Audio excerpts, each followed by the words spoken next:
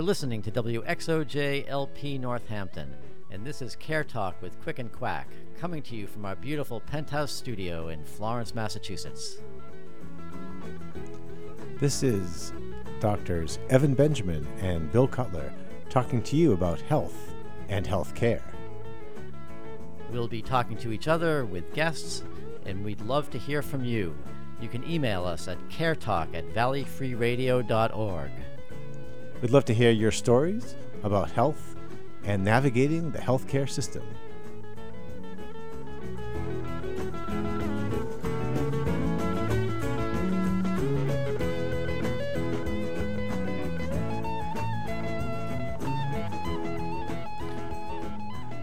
Well, Bill, we're back for another great show. We're really excited. Today, we are interviewing a colleague of mine, Dr. Jeff Levin-Scherz from the Harvard School of Public Health and Willis Towers Watson.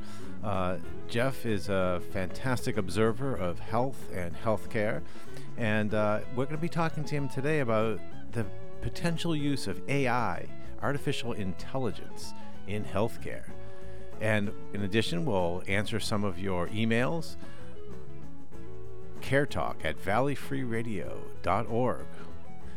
So it should be a great show, Bill. Stick with us.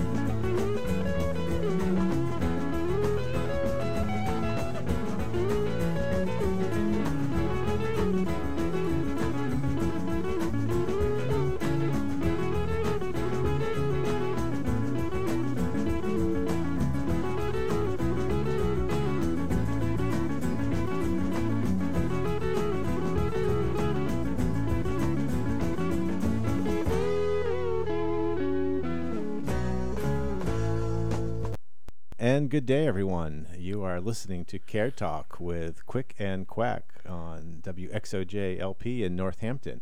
And we're really excited today to have a guest with us in the studio. Let me first introduce Dr. Jeff Levin-Scherz. Dr. Levin-Scherz is an assistant professor at the Harvard T.H. Chan School of Public Health. And he's also an associate faculty joining me at Ariadne Labs, where I've gotten to know Jeff. He is also the managing director and the population health leader of the North American Health and Benefits Travel of Willis Towers Watson. And Jeff has his own Substack, and lately he's been writing about all sorts of issues about health and healthcare. But one that caught my attention that I thought we would talk about today, Jeff, is AI in healthcare. AI, what's AI mean?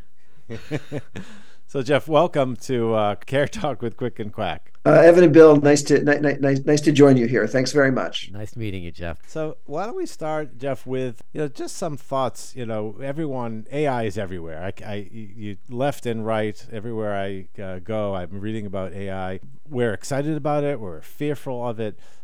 Let's just talk about maybe some of the aspects of AI in healthcare. And first of all, right now, how is AI even being used in healthcare? I mean, these are good questions. For starters, as you said, AI is just telling machines some information so it can make some decisions that previously you might have needed a human to make. And most of us use AI every day when our word processing program is suggesting the next word or the next set of words. That's all artificial intelligence. I mean, there's nobody sitting at some office in Google or Microsoft who's saying, no, Jeff, spell it differently. But it's rather a machine that has learned. And clearly, we see that every day in our lives. People have been using algorithms in medicine for eons, and essentially, an algorithm is machine learning. I mean, maybe there's no machine in it. Maybe you just put the data into an algorithm and you calculate something yourself. But these have been useful. They've made medical decision making simpler. But just like with AI, they've also potentially they've been designed using data that had structural racism incorporated into it. And so these sometimes can perpetuate or even exacerbate disparities.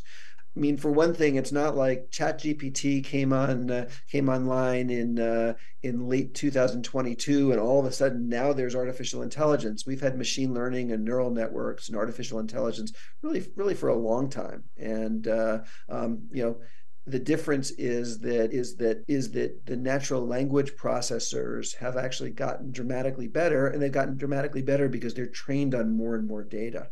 So we're already seeing AI then used in healthcare, from helping diagnoses. Doctors can look things up and have assistance. And there's already some AI being used through our electronic medical records. Share with our audience where currently is it being used that even doctors today are comfortable with it. Yeah, Well, I actually just like to clarify that question because I'm practicing medicine, and honestly, I mean, things happen on the computer, and I don't always know like when is artificial intelligence coming in and interplaying with what I'm doing. So if you can help clarify that, that'd be great. it could range. So, for instance, if you're using a dictation program that to write your notes, back in the day, that would have been only 5 years ago. Your dictation would probably have been sent to a lower wage country where somebody who had training in medical transcription and medical language would have typed it out, and then it would have gotten sent back and offered to you to approve. Nowadays, it's much more likely that it's going to be monitored by AI, which is going to transcribe probably with a higher degree of accuracy, and certainly a lot more quickly, and also much less expensively. If you are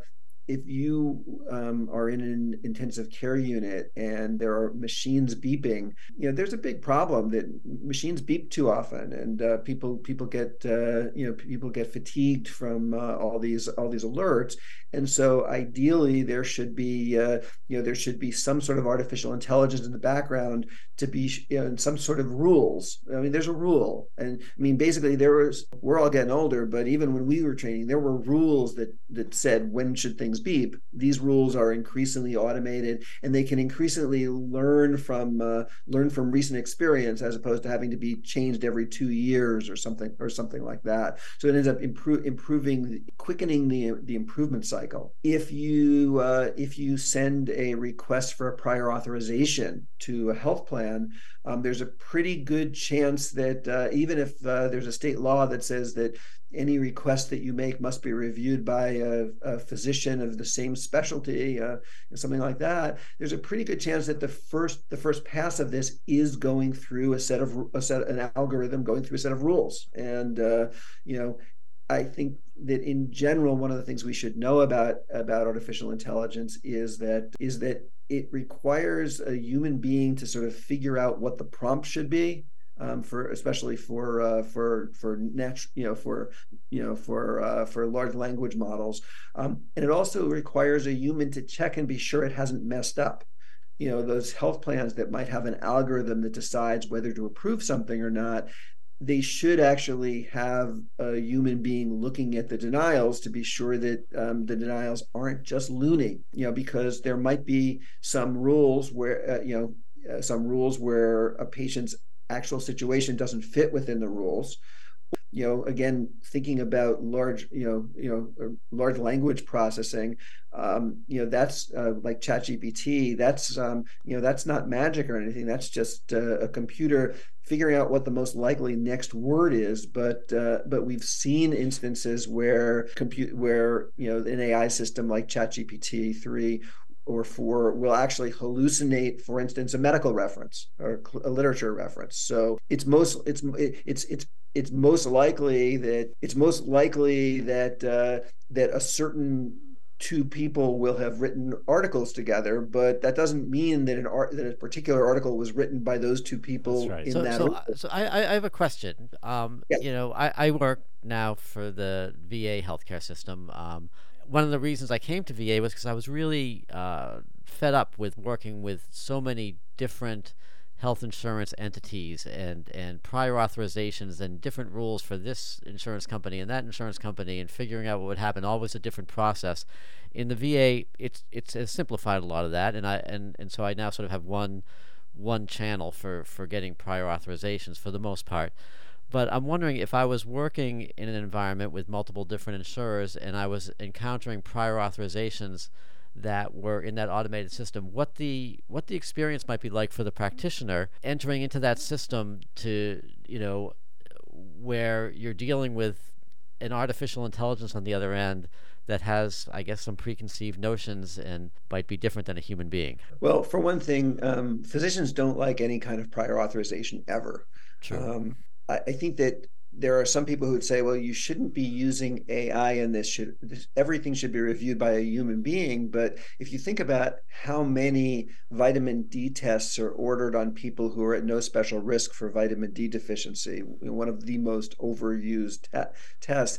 I mean, it's not practical. If you had to have a human being review each one of these, it would take forever to adjudicate each request or to adjudicate each claim. And so to some extent, one of the things as a practitioner that you might not notice about AI is it just does things very quickly. So there might be things where you feel there's a sense of urgency and you need an answer. You're going to get it much more quickly because an insurance company is using artificial intelligence to do it. Again, hopefully they on the back end are looking over all of the algorithmic denials and reversing the ones that didn't make sense. Again, I don't think there's any doctor anywhere who said, please do prior authorization on me to second guess my decisions, or please make me feel less confident because you're citing literature I didn't know about. No doctor wants that, but in the system we have, we'll probably have some of that, and so best to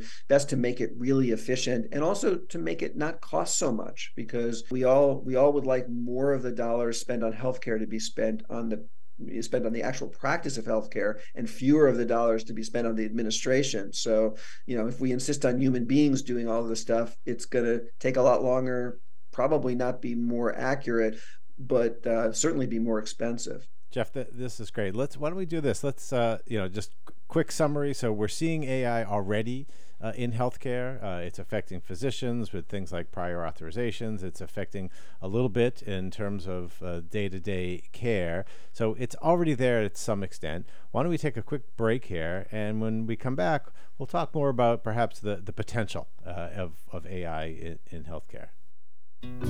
Went to my doctor yesterday.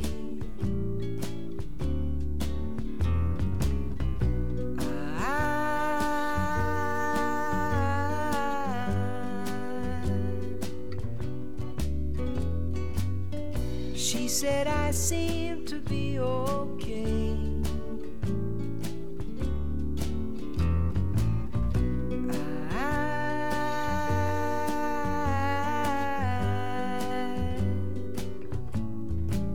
She said, Paul, you better look around. How long you think that you can run that body down? How many nights you think that you can do what you've been doing? Ooh, now we fooling. I came back home and I went to bed.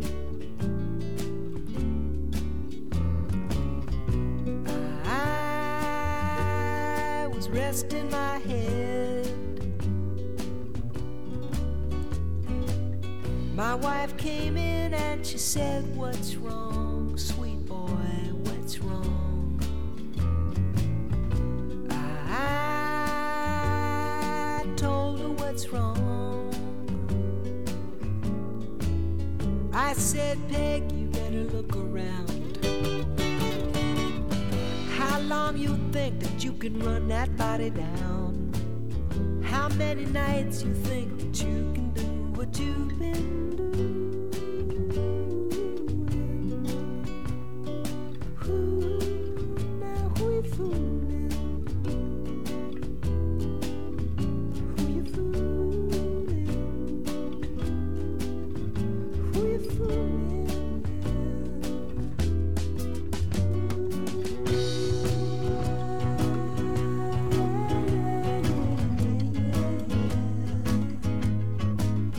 I said,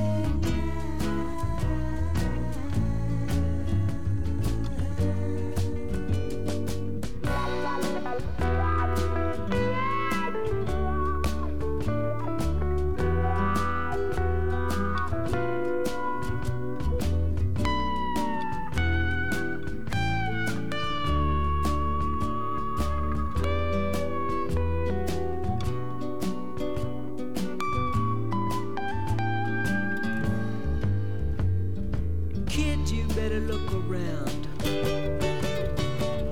How long you think that you can run that body down?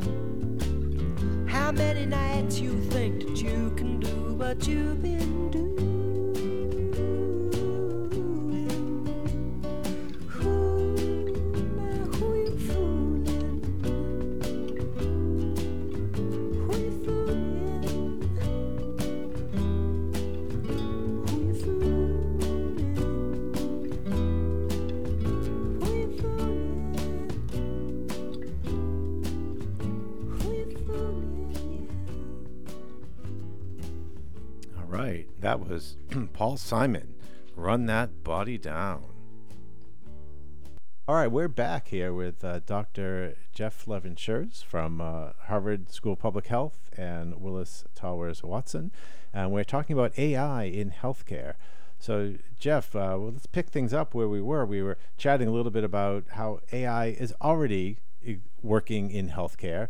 I think doctors are just starting to get used to its presence. I think people are really excited about where we're going to go, though. And will it be helpful and will it be harmful? What do you think the impact could be of AI on helping to improve healthcare delivery, either making it safer, making it more effective, more efficient? Well, for starters, doctors are subject to many cognitive biases. For instance, I'm most likely to diagnose something that's something in somebody just after I diagnosed it in somebody else. I'm once a thought has crossed my mind, I tend to have confirmation bias, just like everybody else, and I might miss some other things that if I just listened a little harder might have actually helped me make a right diagnosis.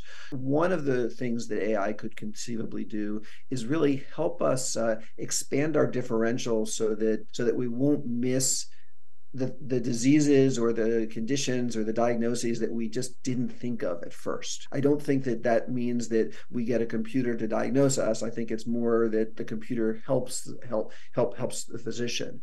I think that there's some opportunity for decision support in general, that oftentimes we're making very complex decisions with multiple different factors that weigh in on them. Having a computer that can tell us the relative likelihood of various different outcomes could actually help us make better decisions. Big opportunity in imaging. And so radiologists particularly, they're looking at a lot of x-rays, a lot of mammograms, a lot of PET scans, a lot of CTs and MRIs, and they're looking at them over and over again. And frankly, it's sort of like those TSA agents looking for the guns in the guns in the luggage over and over again. And there aren't many bad things. It can be easy to miss things. So, AI doesn't get tired, can work 24 hours a day. It can actually point to the places where a radiologist should look harder. Yeah. And therefore, again, not that we're ever going to have images read without radiologists, but we will have much better readings with AI, and the radiologist might actually be able to read more images an hour and do a good job. One thing that's been talked about is that drug development tends to be long, take a long time, and using artificial intelligence, the Google AI is now able to 3 dimensions show how proteins fold and things. We might actually be able to develop drugs that would fit into various receptor sites much more quickly. I won't for a minute tell you that I think that means that drugs will be cheaper. I think there are other things we could do other than AI that would make drugs cheaper, but I do think that we might see advances a little bit more quickly because of this. Great. I think that these are some of the exciting positive ideas that AI could help doctors in diagnosis, could help us in radiology and imaging. Huge added value. A lot of us fear that, gee, the doctors are going to be out of the picture anymore. But I like the way you described it for both a diagnostic physician or a radiologist. They still need to be there. They still need to be entering the data, confirming what an AI is thinking. But the AI is just added tool in the toolbox of diagnosis. Yeah, to expound on that thought, one of the things that comes to mind for me is I'm sure I engage in that bias that you were discussing, where I'm more likely to diagnose the things that I'm used to diagnosing.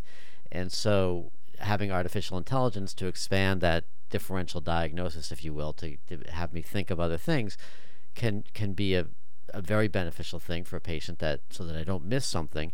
On the other hand, it's also something that could greatly expand my use of testing when artificial intelligence says, like, well, you haven't thought of these other 12 diagnoses, and that implies doing further testing. And so I'm wondering if that's a risk of artificial intelligence. Potentially a risk. It all depends upon how you how you set this up. I think that we know that there's probably a lot of testing which is not especially evidence-based right now, and I think, again, the counterfactual of there being no AI doesn't mean that there aren't a lot of doctors doing a lot of tests that aren't especially well thought out, either because the results wouldn't change how you treat people, or because the result of the non-invasive test would not substantively change the pre-test probability into a different post-test probability. So I think that you could actually use AI and use algorithms that were trained on real life data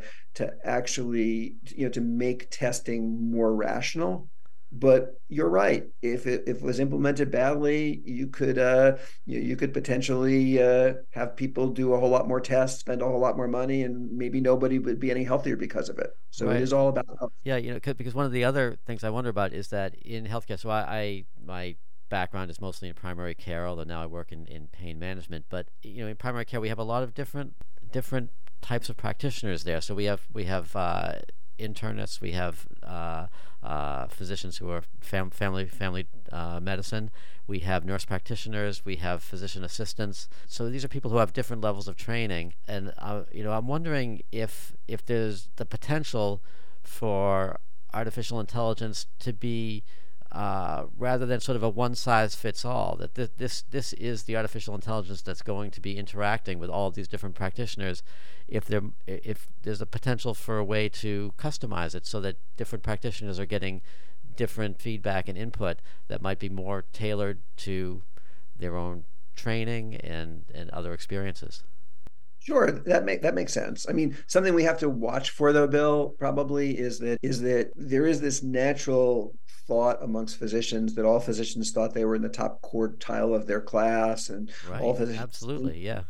Wait a minute. I was definitely in the top quartile of my class. Right, exactly. And everybody in my medical school class was in the top quartile, and people think that that their practice is better than everybody else's. So I think the thing to guard against is to sort of say, oh, well, the advanced practice clinician needs a lot of help from AI, but the physician needs very little. I think that, realistically, we all have our gaps. We all can learn. None of us have ingested the entirety of the medical literature. None of us have memorized up to date. So I think that yes, if an AI assistant just kept on telling you stuff you already knew, you would actually stop listening to it. So it needs to tell you things that are going to actually be genuinely helpful. Right. And I guess what I'm thinking more along the lines of when AI tells me something that I didn't know and hadn't thought of, in the rush of a busy day, I would be thinking like, oh, yeah, there's something I don't know anything about. I better test for that as well. As opposed to if it's something that I've actually learned about and know about, then I might be more. It might be easier for me to look at what AI is suggesting And reject it or and accept reject it. it, and filter it that's really more my concern. Not so much that that I don't need to be told that. I feel like I do. I see this in practice No, I think it's a good point, Bill. In fact, I was playing with ChatGPT recently, and I was having it. I teach over at UMass, and I was having it write a paper to see if it could write a paper. And I would say write the paper, at the level of a freshman in college. And then I came back and said, now write the paper as a master's public health level. And it wrote it at a completely different level. And maybe it's the same thing if we're asking AI to help diagnostically with a physician versus a nurse practitioner, maybe it could learn and be different. I don't know. might be different for a primary care doctor than an endocrinologist. Absolutely, absolutely. That would I be bet that would be that important for me, to know that yeah, like there are things that I need that I may not think of that an endocrinologist would think of for sure. That's why I refer to endocrinologists. So Right. I think this is great. And let's just take a quick break here. We've really talked about potential uses, and I think we're excited by it. But there's going to be some risks and downsides, and we'll come back and chat about that. Dirty computer walking by. If you look closer, you'll recognize I'm not that special. I'm broken inside, crashing slowly. The bugs are in me.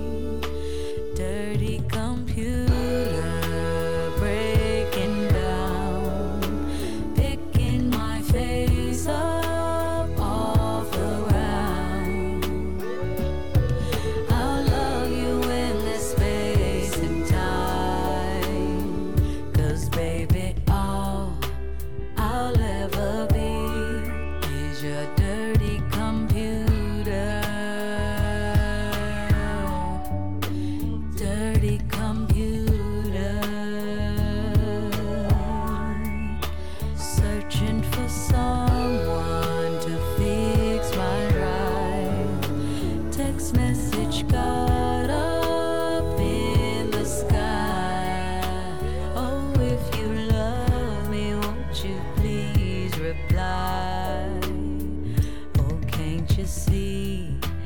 It's only me, you dirty computer.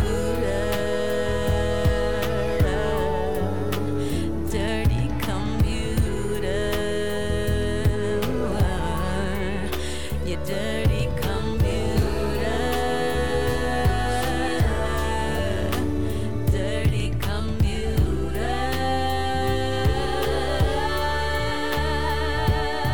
I'll love you in the space and time. I'll love you in the space. And that was Dirty Computer with Janelle Mo. And so we are back here with Care Talk with Quick and Quack. And our guest today is Dr. Jeff Levin-Scherz from the Harvard School of Public Health and from Willis Towers Watson. And we're talking about AI in healthcare.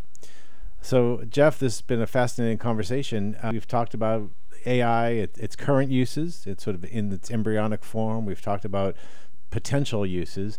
I think we should get into some of the risks and some of the fears that people have, both clinicians as well as the public, about using AI in healthcare. What do you think? with anything that represents big new progress, absolutely you can climb higher on the mountain and you can fall down harder too. So I think the first big thing that people worry about with large language models is just hallucination or confabulation, where if the machine is just guessing based on probability, what's the next word, sometimes it'll just come up with something that's wacky. A lot of what humans need to do to be good at interacting with large language models is actually be much better at engineering prompts. You can ask ChatGPT for a question and have it give you a very bad answer, but if you look back, if your question was just poorly phrased, or if the question just didn't provide enough information and context, you're more likely to get a bad answer. So the first thing is maybe it's just wrong, and that's why you always need a good human to ask the question and a good human to look at it and be sure it's not wrong. I mentioned it before, but we really just need to emphasize that these models are trained on as much information as the creators of these models can get. Most of that information comes from this world which is just rife with structural racism. And a good example is there's a report about decision scientists at Duke who had come up with an algorithm to identify which 12-month-old kids should with high fevers should be hospitalized, get spinal taps, should really be fully evaluated for sepsis, and which could go home to be monitored. Before they implemented it, they realized that it was not picking up Hispanic kids very well, and perhaps relates to the fact that it was trained on all the data from that institution because of language, because of we don't know, cultural issues. Maybe clinicians that institution weren't really great at picking up the Hispanic kids that were at highest risk. But so they ended up going back and re-engineering it before they put it into place. But I think we should expect to see a lot of that. We should best be training it on data that doesn't have racism. But good luck finding that.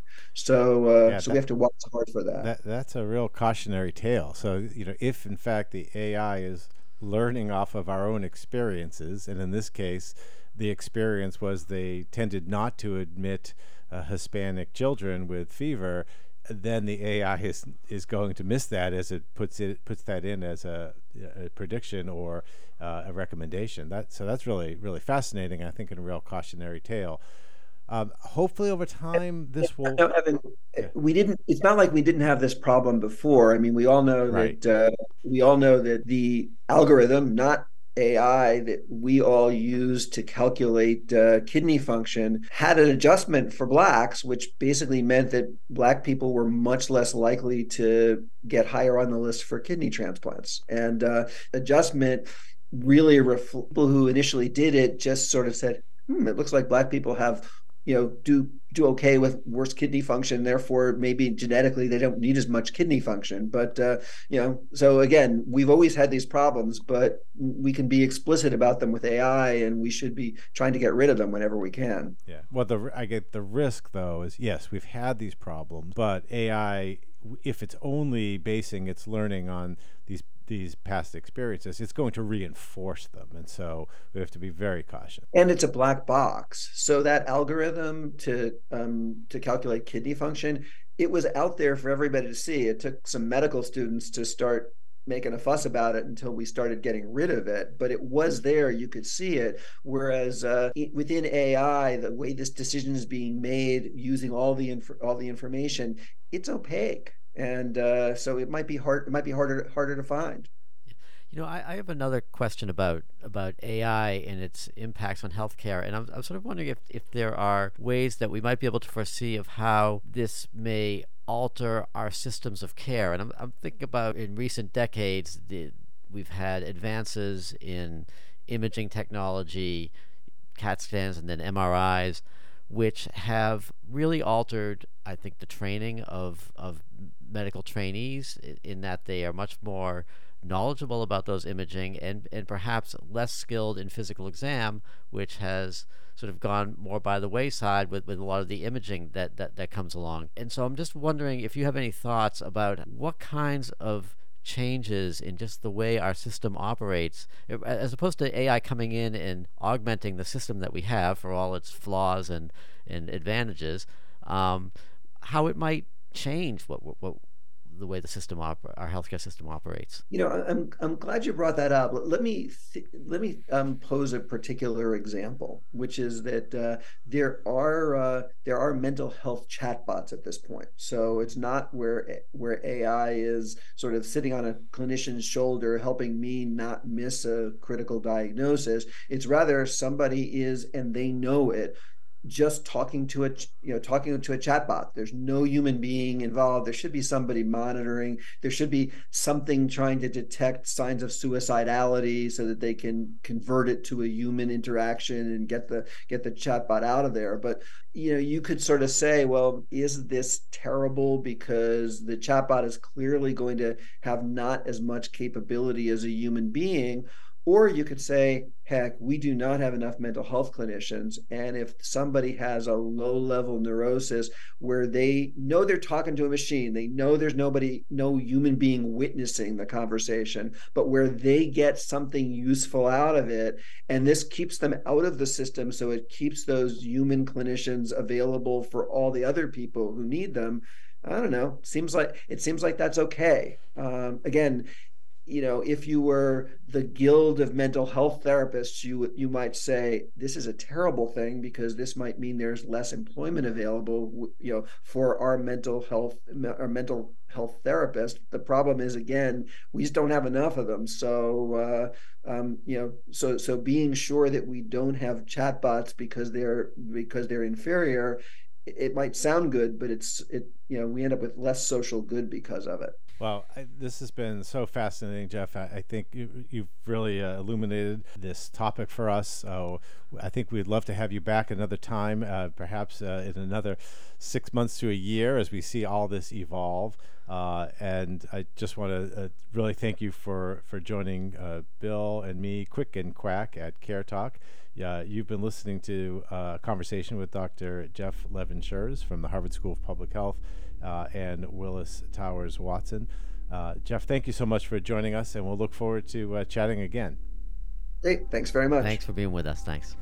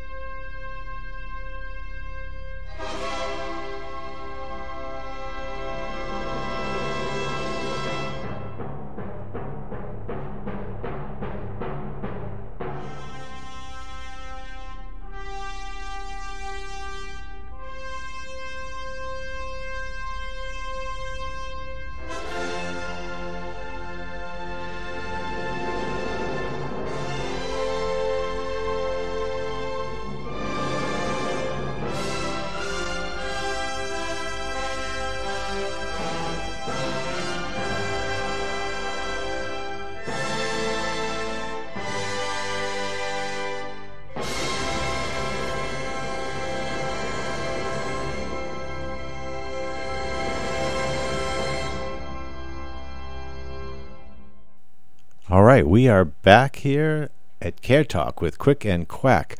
And Bill, that was a fascinating interview we just had. Really, really appreciate the good friend, Dr. Jeff Levin-Scherz, talking to us about AI in healthcare. My head's spinning a little bit. We talked a little bit about current uses of AI, potential uses, and also some of the concerns and risks. Bill, just want to get what are your thoughts about our conversation? Well, I'll tell you, Evan, very shortly after we did that interview, I saw an article in the New York Times about an application of artificial intelligence that's happening in Africa. I believe it's Senegal. There's a physician there, and she has developed a program for malaria. So malaria is something that is very common in sub-Saharan Africa, and in order to diagnose it, you have to look at a microscope slide, and it's very time-consuming to examine these slides. And she's developed an interface where the computer can do that and scan many more slides for trying to find out who has malaria. And it sounds really brilliant. She has a startup company that's getting going and hopes to implement this. She's going to be using what do you call those printers that 3D printer? 3D printer, yeah. The 3D printer is going to produce it, so it can really automate that. And that seems like a phenomenal use of artificial intelligence. The interesting thing about that is that that's something that's happening not so much at the user interface where the patient interacts with the system. So that's something that's sort of happening behind the scenes for a patient. Yeah. And one of the things that concerns me about artificial intelligence is that working at the user interface, in an office setting where the patient and the healthcare system interact, I really wonder what the impact is going to be of artificial intelligence on that, because I think that what happens is a lot of times with advances in medicine, that is not always in the forefront of what developers are thinking about. They're thinking about efficiency, they're thinking about cost, they're thinking about how do we, decrease errors. And I guess those things have impacts on the user interface, but oftentimes the actual mechanics of how a patient is going to interact with the system aren't really thought about when these advances are implemented in medicine. Yeah, I agree with you, Bill. I think we have to take this really slowly. I love your example. That's a great example how AI could really accelerate diagnoses, working behind the scenes. It's not at the physician-patient interface that we worry about. So I think that's a great example. Another good example someone talked to me about recently was the ability, when a patient is seen and then they leave a primary care practice, let's say, and they come back, a year later. But in the meantime, they've had a lot of interactions with the system, and the primary care doctor now wants to know, well, what's happened to this patient? AI could summarize all the interactions, the lab work, the summaries of other interactions with other doctors, and could really help the primary care doctor get up to speed quickly. That's another really good use of AI. I think when we start getting into more around the patient-doctor interface and the biases which can come into play, other issues, I think we all get a little bit concerned. Yeah, it's true, and the example you talk about sounds really great. That's something that's very time-consuming when I'm seeing patients, is to go back and integrate and figure out what's happened. But it's also something that is dependent on the quality of the information that's been entered into the medical record, and and that quality can really vary and can make it really challenging. And I look at actually a lot of notes in medical charts that are partially computer generated, where there are clinical reminders that a provider has to click on and enter information, and you end up with these long notes of really virtually no information, and I find myself scrolling through notes to find out where is the key information. And it would be great if artificial intelligence can hone in and find the key information, but I also worry that artificial intelligence may hone in and pull out a lot of the useless stuff in there as well. Right. Or focus you on something that is not relevant based on its understanding of health and medicine. It's a challenging situation. Well, I think that we've talked about this for a while, and I think it's something that we have to come back to because it's developing, and we'll look back on it in the future. And we have some really pressing information in our email folder, so why don't we put aside the artificial intelligence for right now and go to some of our listener intelligence. That sounds great, Bill. Let's take a quick break.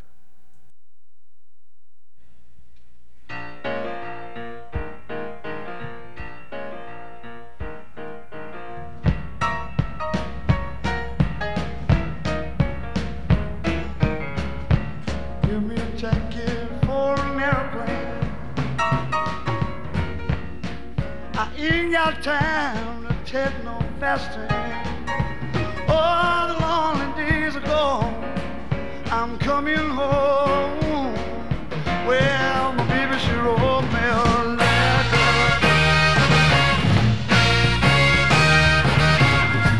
I don't care how much I've got to spend. I'm gonna find my way back home again. Oh, the lonely days are gone. I'm coming home. Yeah, my baby, she wrote me a letter. Well, she wrote me the letter. They get together without no more. That's not to be mister. That's just to be ready. For my baby wants tomorrow. Anyway. All right, Bill, that was Joe Cocker, The Letter. Perfect introduction to our email section of our show. So, Bill, we've been having a great time doing this show, and we're starting to get some fan mail. Those of you out there would like to email, it's caretalk@valleyfreeradio.org. And Bill, what do we got? Well, we've got an email from one of our listeners out in California, Alex in San Francisco. And he says, woohoo! I subscribe to the podcast app, so I will never miss an episode. We're glad to hear that. And he goes on to say, I also have a question. Why, when you go to the doctor, do you never quite know how much it's going to cost you? Oh, no. Why can't the doctor's office or hospital or whatever tell you the price before you start getting care? Is that just taboo or thought of as tacky or what? Now, Evan, I know you're going to have a really good, intelligent answer for this, but I'm just going to give the short answer first. And I think that the short answer is because those people haven't got a clue what it's going to cost. I think you're right, Bill. I think the doctor has no idea. But let's unpack this a little bit. Well, why doesn't the doctor have any idea? Well, as you know from our listening to our first couple shows, we talked about the history of the U.S. healthcare system. And we started, with developing health insurance really early. And health insurance turned into this industry where it became very fractured. Each insurance company can decide how much it's going to pay, what its relationship will be to the doctor, how much the patient needs to pay in terms of copay, co-insurance, deductibles.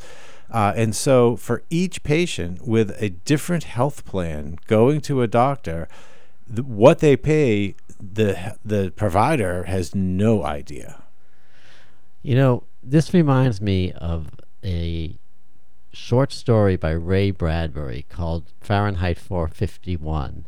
I think it was Fahrenheit 451, where it might have been a different story, but the gist of it was that nobody could do math anymore because everybody had calculators. This was written back in the 50s, I guess, and everybody had a calculator, and nobody believed that there was such a thing as math. If you wanted to know what 27 plus 84 was, you put it into a calculator and it would tell you the answer. And then there's a child in the story who suddenly realizes that she can come up with the correct answer every time and predict what the calculator is going to say, and nobody can believe that this person actually knows what it is. But I feel like that's sort of what's happened with our healthcare costs. It's like this stuff gets plugged into these different programs, and it depends on what your insurance is, and it depends on, you may have a different copay, and something may be covered by one insurance and not by another insurance, and the coverage can be different. So nobody has any idea what it's going to be until it spits out the other end of the computer and you get a bill a month later. Yeah, and this really is the complexity of the U.S. healthcare system. One of the things I think Bill will talk about in our next show are some recommendations that I think you and I have put together of how do we begin to fix the healthcare system. One of those recommendations is going to focus on decreasing the complexity of insurance. And right now we have this system which is so confusing. The private insurance market in particular, very, very difficult to navigate. Patients have no idea what they're paying and are very frustrated when they see these co-insurance and co-pays and deductibles. Those are three separate approaches to all have the patient pay more. And then the providers are saying, we don't get this either. We're just trying to take good care of our patients. And they're very frustrated. Complicated situation, but I'll tell you, I have a little toolkit that I carry around in my car for repairs, and I'm really thrilled to know that next week we're going to get to repair the healthcare system, and I'll bring my toolkit in, and we can just fix it up next week, and should be all set after that. I am sure our listeners can't wait to hear Bill and Evan quick and quack recommendations for the U.S. healthcare system. Okay. Bill, did we get any other letters? We have a fan right nearby in Northampton. Joanna, who says, don't know how you do it. The Beatles song You Won't See Me now sounds like it was written for people searching for a doctor. All of it fits. Loving the show. I was just looking up info about the Medicare Advantage programs, tuned in, and you're talking about health insurance. So thank you for that feedback. We're glad you're enjoying the music, but the music is something that we need to have a little conversation about. And we're hoping to include our listeners in this conversation because we've been getting some feedback that says the music is great. We've been getting feedback that says too much music. The songs are too long. And what do we do here? Well, first of all, Bill, I think we've had a lot of fun choosing the music, trying to find music that is relevant not only to health and healthcare, but music that could be relevant to that particular topic. Thank you, our last email, for appreciating the Beatles song, and when we were talking about physicians shortage. And at the same time, we realize too much music, people may walk away. We may lose the attention of the listener, the podcast listener, or the radio show listener. So I think, we need to find a happy medium, still curate some great songs, but maybe we can shorten the time the songs are on. We'd love to hear from you, our listeners. caretalk@valleyfreeradio.org. That's the email. That's what we need to hear from you. caretalk@valleyfreeradio.org. Let us know your thoughts, your questions about healthcare, and your thoughts about music on the show. And we'll look forward to hearing from you.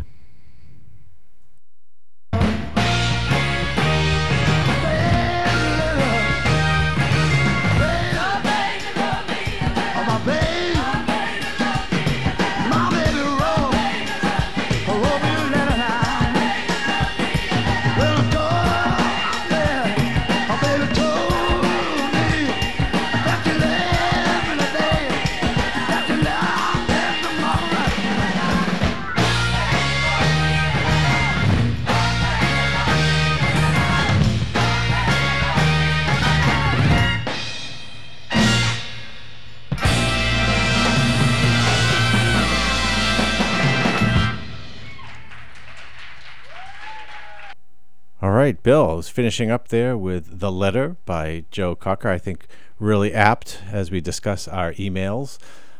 Speaking of emails, Bill, I thought it'd be fun to engage our growing listening audience with a new tradition. Well, why don't we say an occasional tradition? Okay, what is it? The Care Talk Puzzler. The Care Talk Puzzler. All right. What have you got? And, we'll try to make these things related to healthcare, but I have a puzzler for today, and maybe our listeners could email us at caretalk@valleyfreeradio.org. So this is the puzzler, Bill. I'm ready. So you go into a doctor's office. You're waiting to see the doctor. And in the room with you, it's a very small room, there's a table, and there's a mirror on the wall. A table in the room and a mirror. Okay, yeah. And suddenly you hear the door lock. I hear the door lock. And you're like, oh my gosh, I am trapped in this doctor's office. Trapped in the waiting room? This sounds like a familiar scene. Okay, go ahead. sounds like a familiar nightmare. Yeah. Trapped in the doctor's office in a room that has a mirror and a table. How will you escape from this room? I'm in a locked room with a mirror and a table, and how will I escape? And if I know the answer, I can send that to caretalk@valleyfreeradio.org. That's it. That's our new Care Talk puzzler for this week. So we'd love folks to think about the answer and please email us. All right. Looking forward to it. I just want to remind our listeners that you're listening to Care Talk on WXOJ-LP Northampton. We broadcast over the airwaves at 103.3, and you can find the show in the archives at valleyfreeradio.org, and you can hear our podcast wherever you get your great podcasts. Yeah, Bill, well, we are available now on Apple Podcasts and on Spotify. And also, if you went to the valleyfreeradio.org website, to the shows page, you'll see under Care Talk a list of our shows and also a link to our podcast. So wherever you get your podcasts, you should be able to hear Care Talk with Quick and Quack. And for those of you who are like me and love radio, I want to just talk about valleyfreeradio.org, WXOJ. That we have a lot of other great shows on Mondays from 4 to 5 p.m. and Fridays from 7 to 8 p.m. You can hear Civil Politics, a lot about the local politics scene here in Northampton, and it may well be relevant to your issues in other parts of the country as well. And Bill, you know what? Just one thing to throw out there related to WXOJ-LP. Last week we had a very successful fund drive. Keeping this radio station going is really a fantastic opportunity for our community.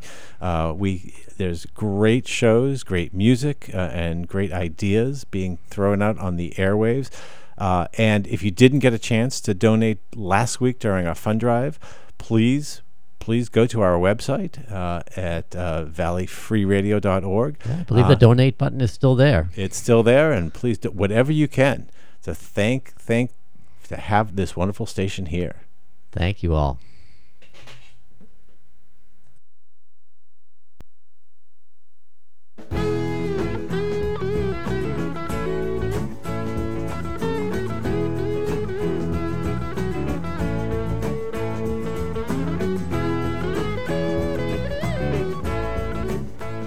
Well, that wraps up another fantastic episode.